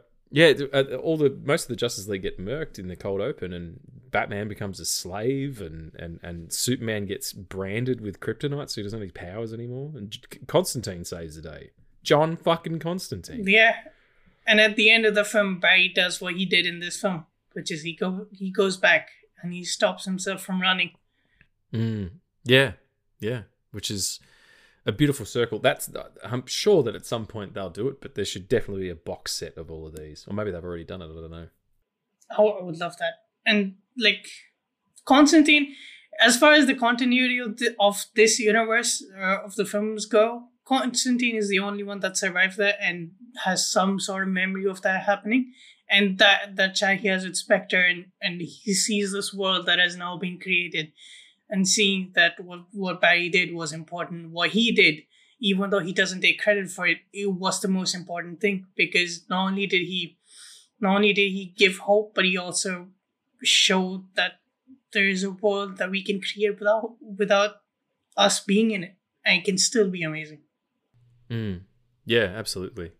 It's a good, in terms of messages, it's pretty strong. Yeah, and these are fucking drawings. They are lots of drawings, all put together, and they flip them. I mean, I know that's probably not how they do it anymore. Yeah, you're like 100 years back, my friend. It's a bit more sophisticated. Yeah, it's not like people still like turn the crank on a camera to make the film go through it, like in fucking Babylon. which still rules. It does. Just wanted to bring it up again. Babylon's awesome. I remember what it was. Remember before I was trying to think of what was that? Yeah. What was the book that I think that they should make an animated series out of? The fucking Deceased Oh my series. god, yes! It is fat, man. It is PHAT fat. Tom Taylor wrote this series, and it like started out as just like a one-off kind of thing. I think there were even shorts. I know that the Unkillables, which is the second graphic novel, was definitely shorts. But yeah, the anti-life equation gets turned into like a techno virus and turns everybody into rip off their own face zombies, and the whole world gets infected, including Superman, including Batman, and it ends up being Damian and John who have to take over the Justice League and the fight and the thing, and there's a rich. It is epic, man. It is like 4 books or 5 books. Most recently, finished with War of the Undead Gods, where Darkseid comes back, and all the new gods.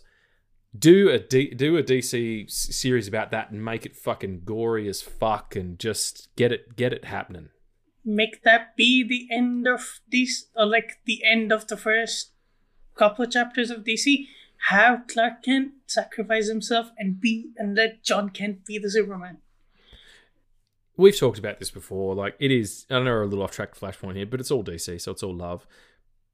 Moving on from these characters in cinematic form is probably not a bad idea. Jonathan Kent is the Superman for now. He is a member of the LGBTQIA community.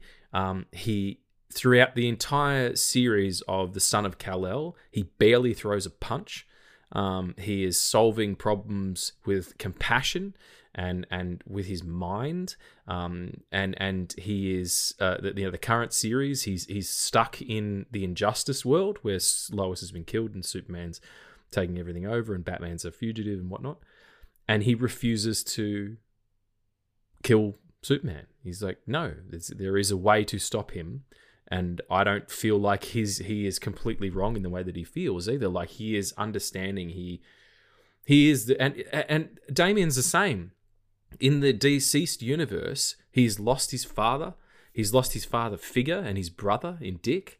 All he has left is and he's lost his little brothers as well. Like, not Jason. Well, Jason Todd is involved, but Tim Drake is dead. Alfred is the only one he's got left. Alfred becomes the Spectre as well.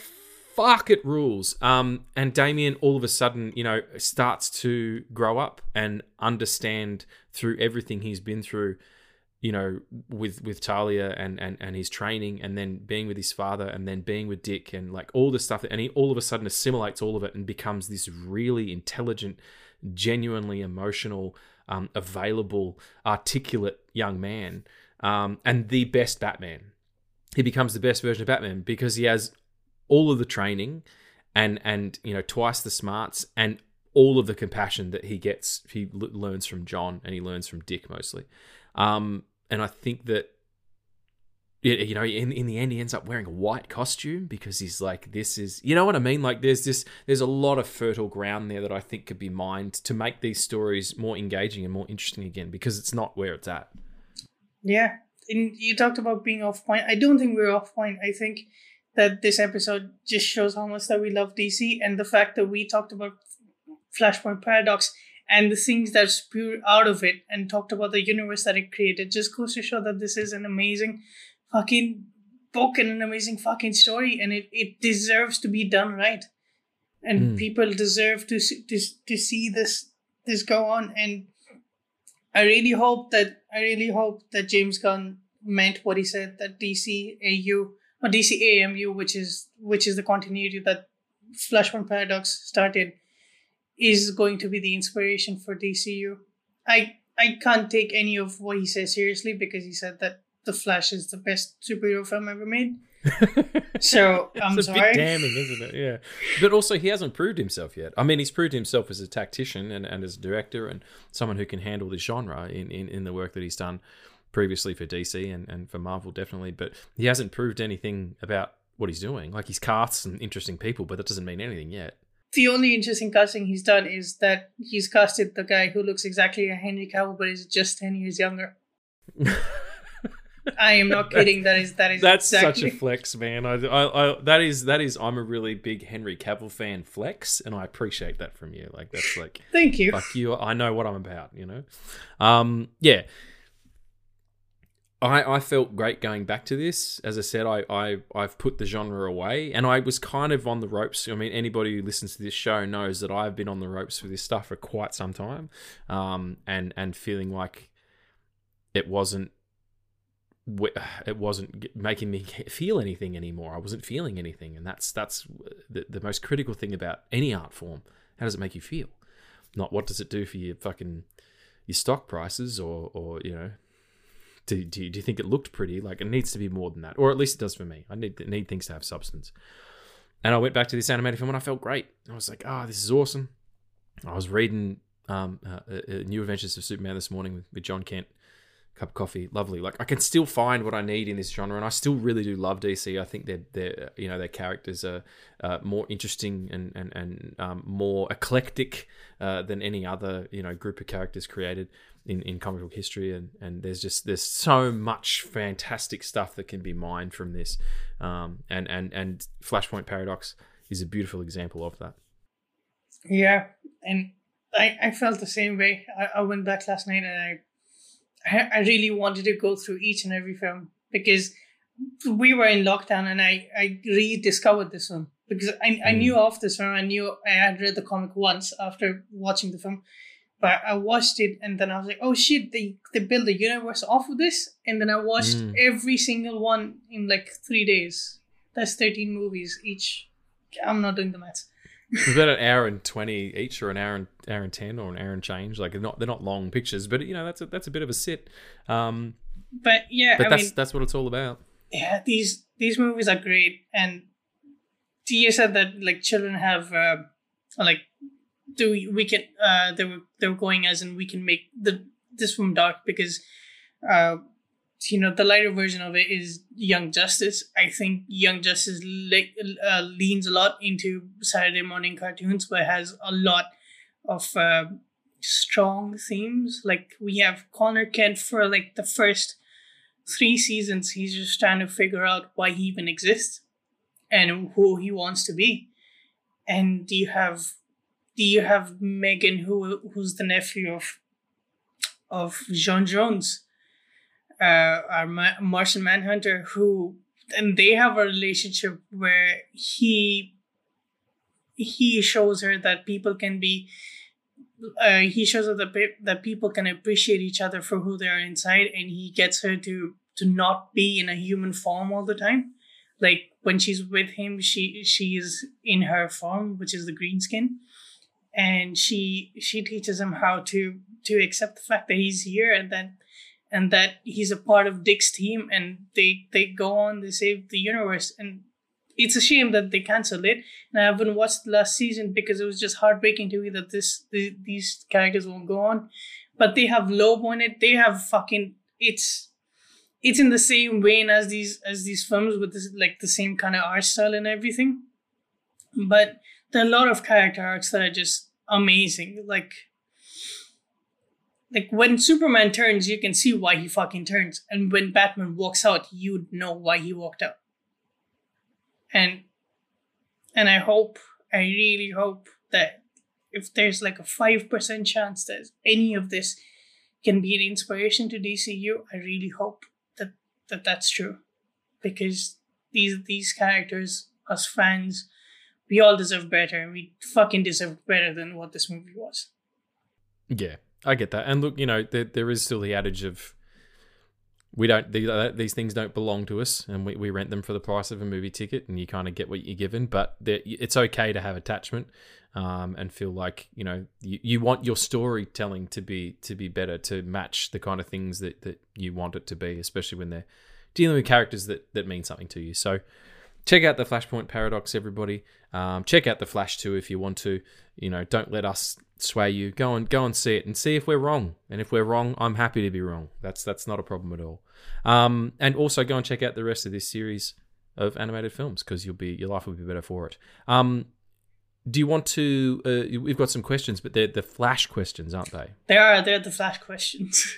Yes, we have, because we were originally going to do an episode on the Flash, and then I messaged Addy and was like, "Look, let's just do a little bit on the Flash, and then something on, the Flashpoint Paradox, because we both love that." And I don't like being a critic, and I heard myself back, and there's some pure honesty for you here, folks. I heard myself back on the podcast, Assemble podcast, talking about the Indiana Jones film, which I talked glowingly about, but previous I was making a lot of Flash jokes, and I didn't like myself in that version. I didn't like that version of myself, and that's not a knock on the podcast. Podcast Assemble is a great podcast, and Tommy and DL are awesome dudes, and I really appreciate them in their time. I just felt like I was misrepresenting how I want to talk about art, so I was grateful to have the opportunity to talk about it a little bit more articulately here and not just make fun of it. So please go and check that out. But yeah, we did advertise that we were going to do a show about the Flash, and so all of our questions were about the Flash. So we're going to answer them as jollily as possible right after Johnny's theme song.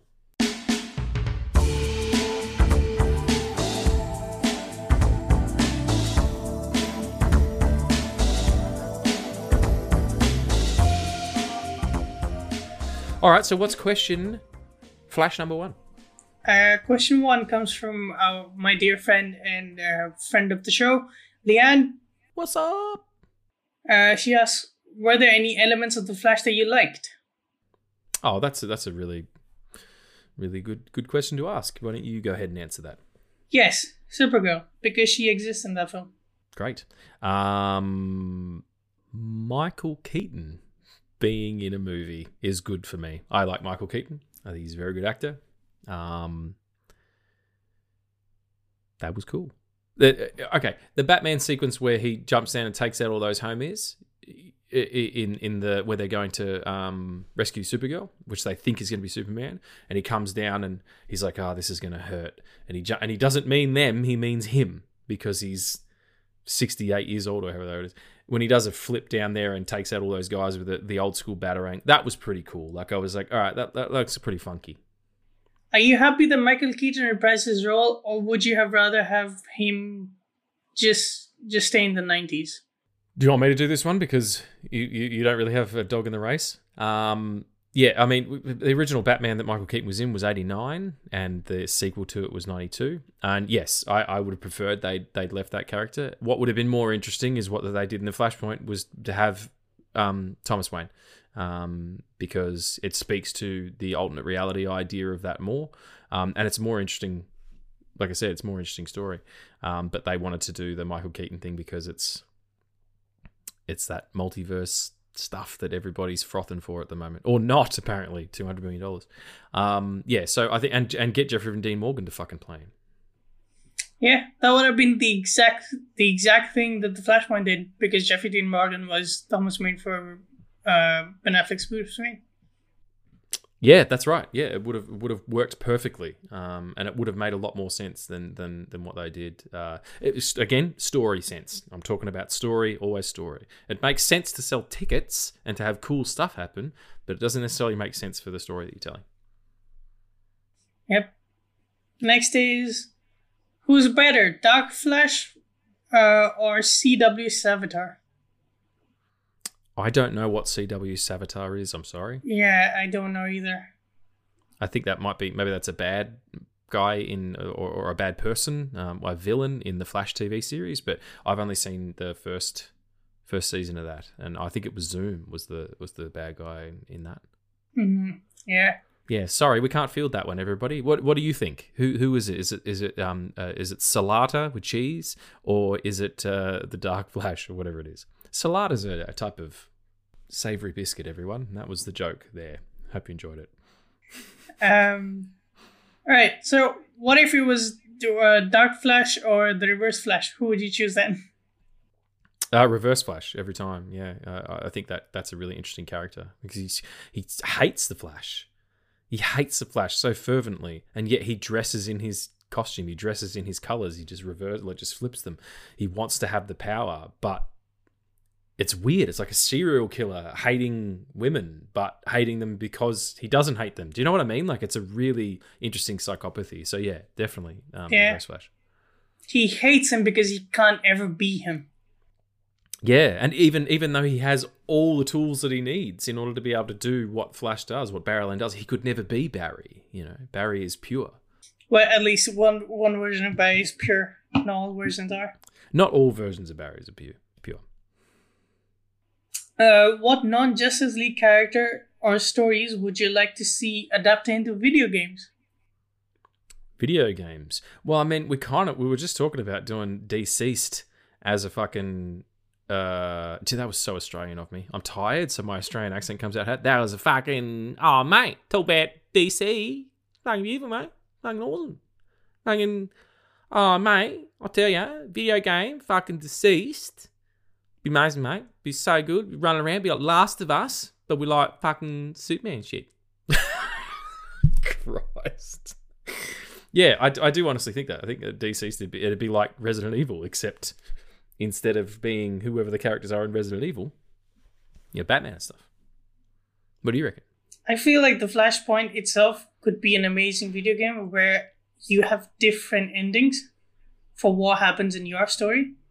Yeah, that's absolutely. Yeah, depending on the decisions that you make, sort of make it kind of like, one of those old school, thought games. Like, it's not all about running around. No, I don't know if there's ever been a Flash video game. Let us know if you know of one. But I mean, just a Flash video game would be pretty cool.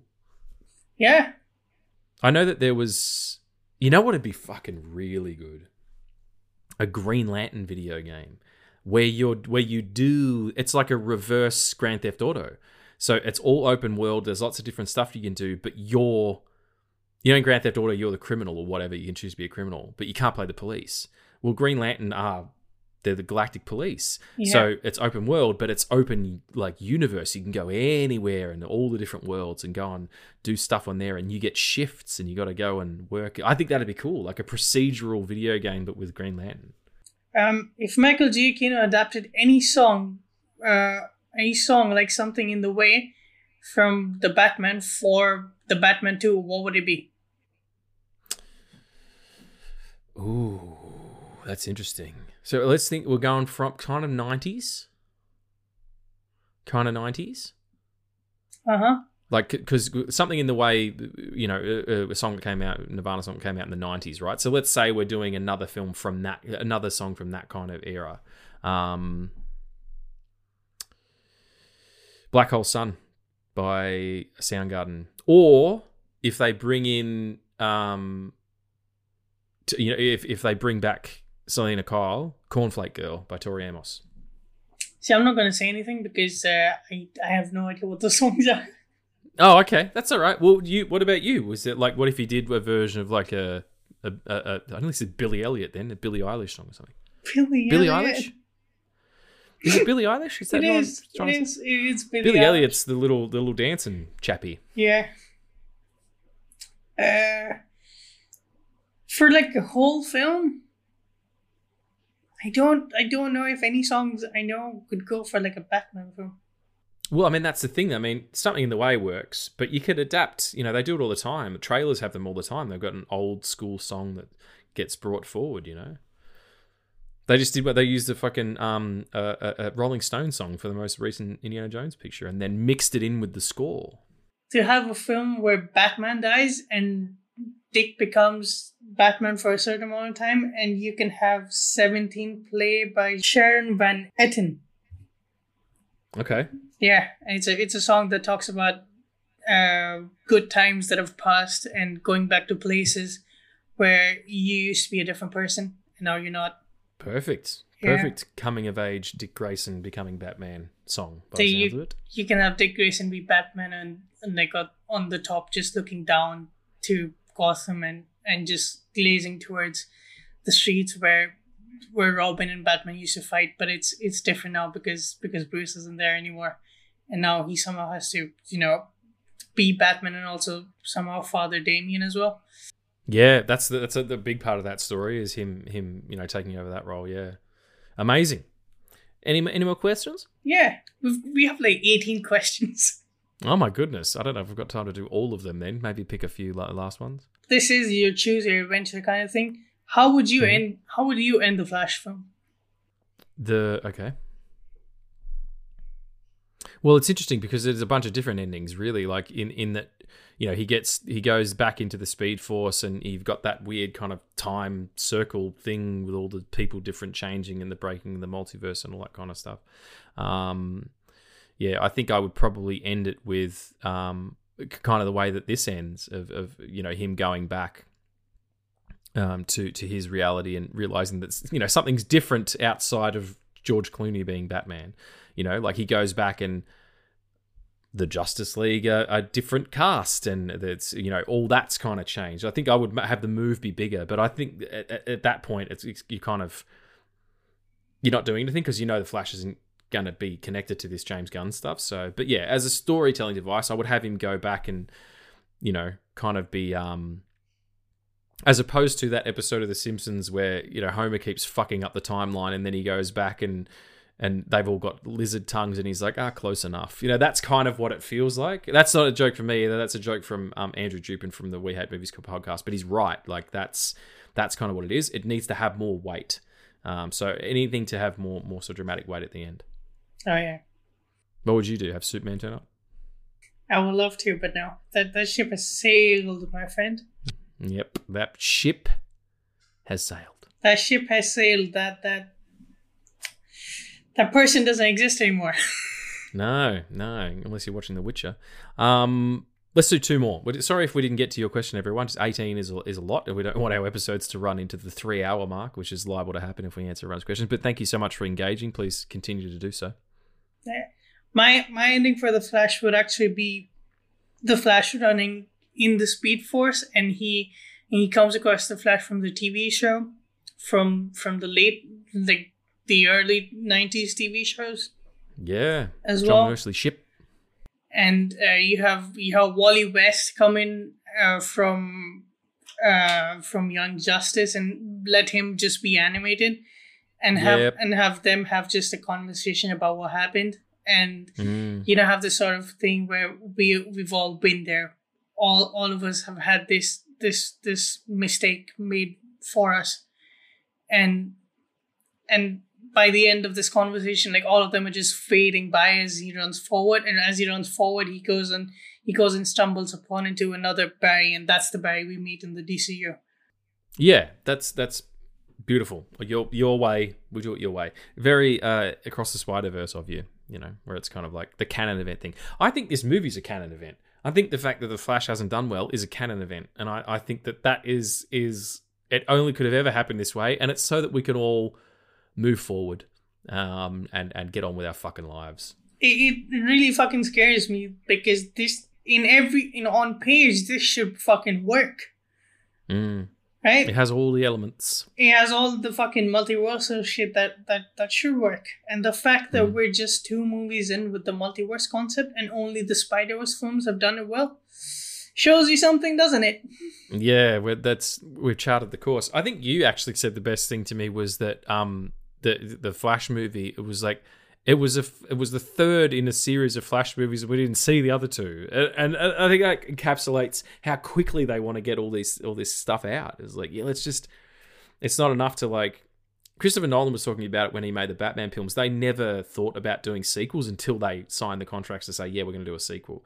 And he said it allowed them to be fresh each time, to go in with ideas and learn lessons and look at the story as what it was, instead of just tell the story you want to tell now, as opposed to let's set up 700 other things that may or may not take place.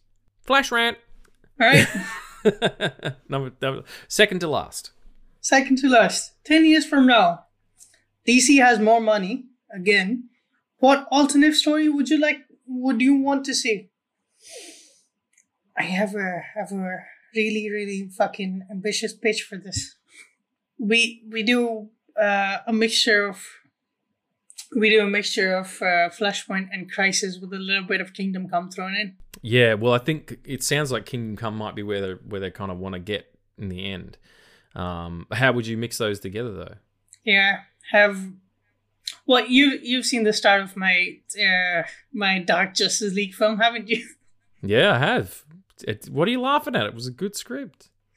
Yeah. Addy sent me some script pages for a screenplay he was working on. It was very good. Yeah, so So The cover page was just Henry Cavill nude, and I thought that was just for me. But apparently, he sent it out like that. I can't imagine why DC isn't calling you back, or Henry Cavill for that matter. How's that restraining order going? Anyway, it's not true. It's not true I would do anything to get the restraining order if it means that it comes from Henry Cavill. Anything to validate my fucking crush. Anything. Even if it's negative, great. Yeah, right on. Yeah. I like that idea. Have Barry be the only one who survived a dark Superman. Have him run to different universe. Hopefully the universe can be the CW universe where he meets up with Supergirl, their Superman, their Flash, have a good meet cute, and then have him travel to a universe where you get another Superman and you're like, okay, we have 2 Superman, 1 Supergirl, we have the Green Arrow, we have 2 Flash, we have everything that we need, and then we go to a universe where Superman's gone dark. And we go back to when he's not dark, and it's a Superman just thrown out into space, and he's screaming because he just lost Lois, and you see just 2 Supermen just coming towards him and having a conversation about loss and grief, and moving forward and being a symbol of hope, and why hope is the most important thing. Yeah. Is anybody listening? Is anybody listening in DC? James Gunn, can you hear us? I don't have a James Gunn impersonation. Or a DC one. Maybe I did in the past. If I've done a DC one, I'm not sure. Don't have an HBO Max voice either. I just did my own voice, but really dialed up the Aussie before, so enjoy that. Yeah, I would buy and sell all of that. I'm not even going to try and attempt a better storyline than that. So let's just do our last question, and people can go and marinate on that shit. Yeah, fuck it. Maybe I'll just fucking write that, and then that will be it. Look, man, if you're a writer in particular, there's nothing better than just sitting down and writing something. It doesn't matter where it goes. Like, it's like an artist. You don't always get to the painting. You do a lot of sketching and a lot of, you study anatomy, and you study shadow and shapes and light and all that kind of stuff. You don't just every time knock it out of the park and do a fucking Rembrandt. Like, you have to hone your craft. So I write screenplays and scripts and stories and scenes and shit that will never see the light of day because it makes you a better writer.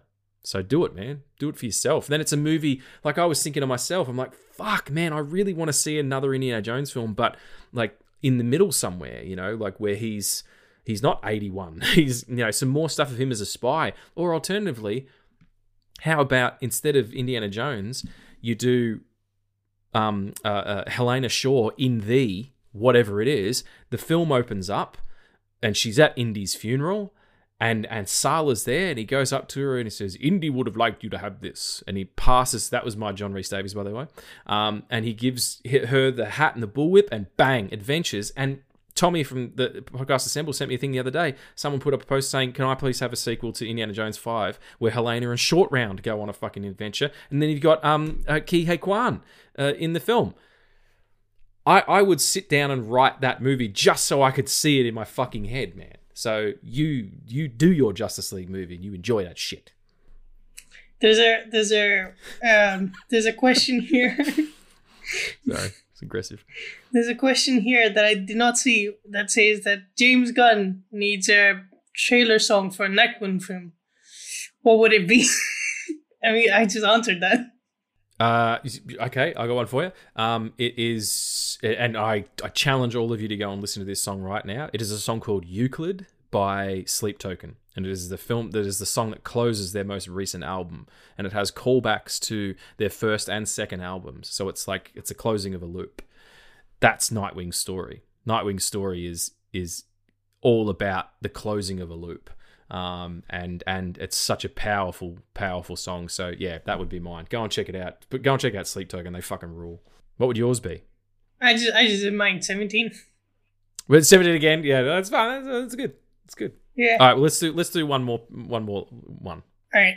DC attempts to learn from the MCU and to have a big bad. What big bad would you want the DCU to face, which is not Darkseid? Pariah.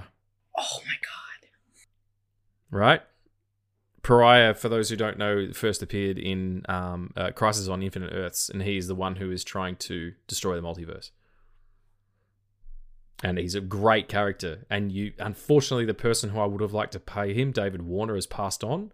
But I hear his voice because he recently returned in the Dark Crisis on Infinite Earths, which is a recent DC sort of rebooting. Yeah, great character, a lot of pathos, kind of like a puppet at first, but then you realize he's the one holding all the cards, all the strings rather, to go with the puppet metaphor. Yeah, that'd be my push. I almost said a Dark Superman, but that was just the Snyderverse, so let's not do that again. Yeah, I mean, there's a version of Bizarro you could do that might be interesting, but they're doing that quite successfully in Superman and Lois, aren't they? Oh my god, I hadn't talked about it. Oh my god, dude, Superman and Lois season 3 was so good. It is amazing how amazingly they pulled off the storyline. Oh my god, I can't because I know people haven't watched it yet, and it's. Watch it. Well, let's do it next week, and we'll then we can be like, hey everyone, if you want to not hear about that, catch up. But yeah, I saw a thing today that said that's the highest rated WB show that they've had. CW show, yeah. Yeah, because it is consistent in its writing, in its cinematography. The people behind the camera seem to care a lot about these characters. They seem to understand Superman. And I love Henry Cavill. I know that you love Christopher Reeves. To me, this Superman, this adaptation of Superman, this version of Superman is the best Superman that we've gotten. Yeah, I must say that I've heard that from like almost anybody who was a big fan of the show. Leanne also mentioned it when it first started. Was like, yeah, this is the Superman for now. I hope it reaches a bigger audience. So there you go, folks. That's it. That's our flash chat. Getting flashed. Talking about Flashpoint Paradox and quite a little bit more of the Flash movie than I originally thought. But thank you for listening. It's beautiful. It's wonderful. I just want to say to Addie as well and to everybody else out there, I apologize if I was working. I'm doing it already. I'm doing it and I can't talk. I apologize if I was going 1,000 miles a minute, but I was really happy to be back. It's been a while since we recorded, and I was so excited to just chat with Addie and chat with you all.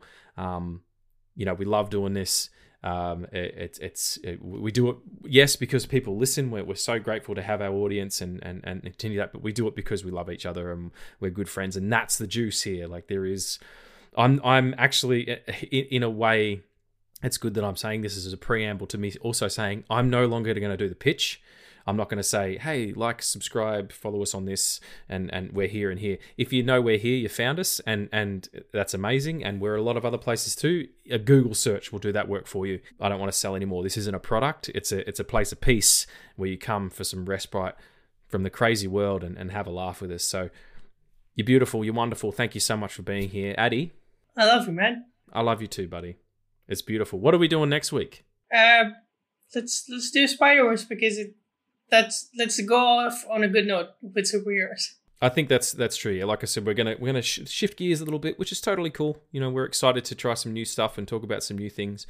But yeah, we do need to talk about Spider-Verse because it is an exceptional picture. But for right now, thank you so much for being here. We'll see you next week, and remember, stay amazing, stay safe, and love yourself.